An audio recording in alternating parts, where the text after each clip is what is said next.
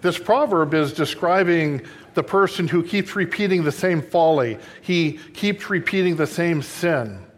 The secular world has a term for this behavior. They call it addiction. As a dog returns to his own vomit, so the addict returns to his addiction.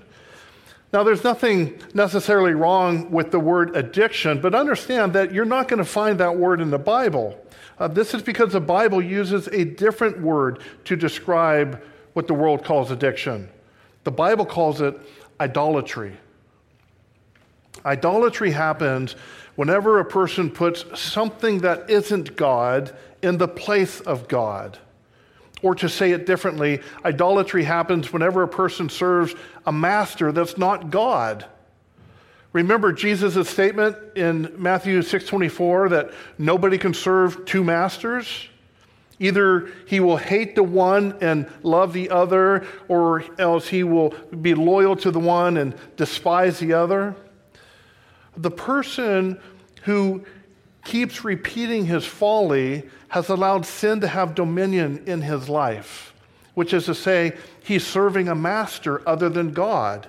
And this is idolatry. This gives us pause to consider the patterns of sin in our own lives. Are you like the dog that keeps returning to his own vomit? Does some specific sin have mastery over you? Maybe it's drugs, alcohol, or food. If one of these things has become your master, then drugs, alcohol, or food has become an idol to you. Or maybe it's video games, social media, or other forms of screen time. You may not like to admit it, but the fact is most people, or many people, who are under the control of an idol don't like to admit it. They know they shouldn't be, but video games, social media, television dramas, or Hollywood movies have become a master to many, have become an idol in many people's life. Your time, in some significant way, is being controlled by this idol. Or maybe it's pornography. As a dog returns to his own vomit, many people, both men and women, many people keep going back to the sin of pornography. It's an idol to them. It's become their master. It controls them. A survey of professing Christian men between 18 and 30 years of age revealed that 77% view pornography at least once a month.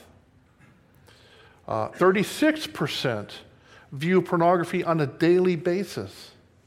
And 46% either admit or suspect that they're addicted to pornography.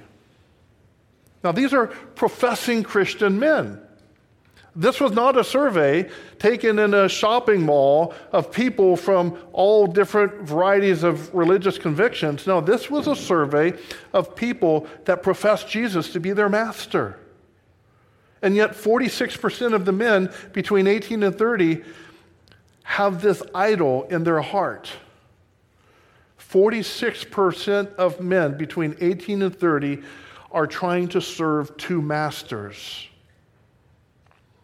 The statistics for Christian men ages 31 to 49 are no less disturbing. 64% view pornography at least monthly, and 26% either admit or suspect that they're addicted to pornography. So, dear friends, if these statistics are an accurate reflection of our own congregation, then close to half of the 18 to 30-year-olds here are worshiping at the idol of pornography. About half. And roughly 1/4 of those ages 31 to 49 are worshiping at the idol of pornography. And the statistics are not significantly different between married and unmarried Christian men. So if you're an unmarried man and you're struggling with the idolatry of pornography, don't think that the problem will go away once you obtain a wife. Your future wife is not your savior. She doesn't have the ability to dethrone idols from within your heart. she's not the person who's able to release you from the bondage of your sin. Only Jesus can do that. And understand, dear friends, that every form of idolatry is a worship problem. Your heart is worshiping something other than the triune God of the Scriptures. And this perspective needs to inform the way that you wage war against such idolatry. You won't succeed by gritting your teeth and trying really hard to dethrone this idol from within your heart. That's not how it works. At best, that will work for a brief period of time, and then you'll go back to your sin, just like the dog returns to his own vomit. The battle is between the worship of God and the worship of your idol. Jesus said that God is seeking those who will worship him in spirit and truth. God is seeking those who will worship him in spirit and truth. And this is an important part of this battle, brothers and sisters. To worship in spirit means that this is the first and foremost, that to worship in spirit means that this thing you're engaged in, this war, is first and foremost a spiritual battle. It's waged in the spirit realm. In some significant way, because you're under the control of an idol, the mastery of an idol, in some significant way, you have changed the glory of the incorruptible God into something made like corruptible man. And the resolution to this problem begins with growing in your love and admiration for Jesus Christ, growing in your love and admiration for God the Father, growing in your awe and your wonder of his glory and his majesty. Because when your love for Christ increases, your love for the idol will decrease. Once again, you cannot serve two masters. Either you will hate the one and love the other, or you will be loyal to the one and despise the other. So when you grow in your love and loyalty for Christ, what necessarily has to happen if Jesus' words are true? You will grow, if you grow in your love and loyalty for Christ, you will begin to grow simultaneously in your hatred and disdain for the idol. And that's exactly what you want to happen. That's to worship in spirit. And to worship in truth means that you need to stop exchanging the truth of God for a lie. You need to stop believing the lies that your idols are telling you. Your goal is to bring every thought into captivity to the obedience of Christ. And Psalm 119, verse 9, is an applicable verse for this battle. Interestingly, this verse, Psalm 119, verse 9, is in the form of a catechism. It's in question and answer format. The question is, how can a young man cleanse his way? And the answer is by taking heed according to your word. By taking heed according to God's word. And the next two verses describe how a person can take heed according to God's word. With my whole heart I have sought you. Oh, let me not wander from your commandments. Your word I have hidden in my heart that I might not sin against you. That's the prescription for worshiping in truth. Worshiping the Lord in truth only happens when you hide his word in your heart. And if you're not reading and memorizing the scriptures, then how are you going to discern the truth?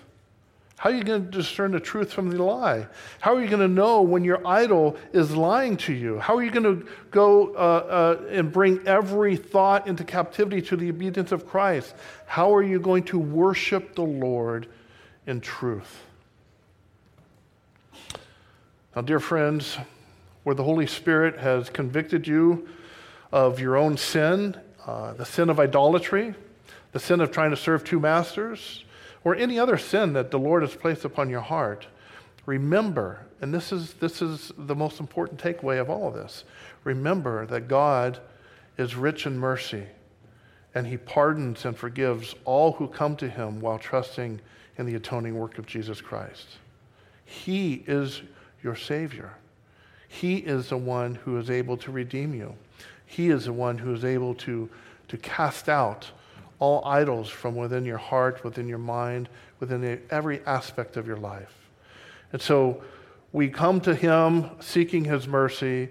We come to him for his grace. We come to him for the forgiveness of our sins.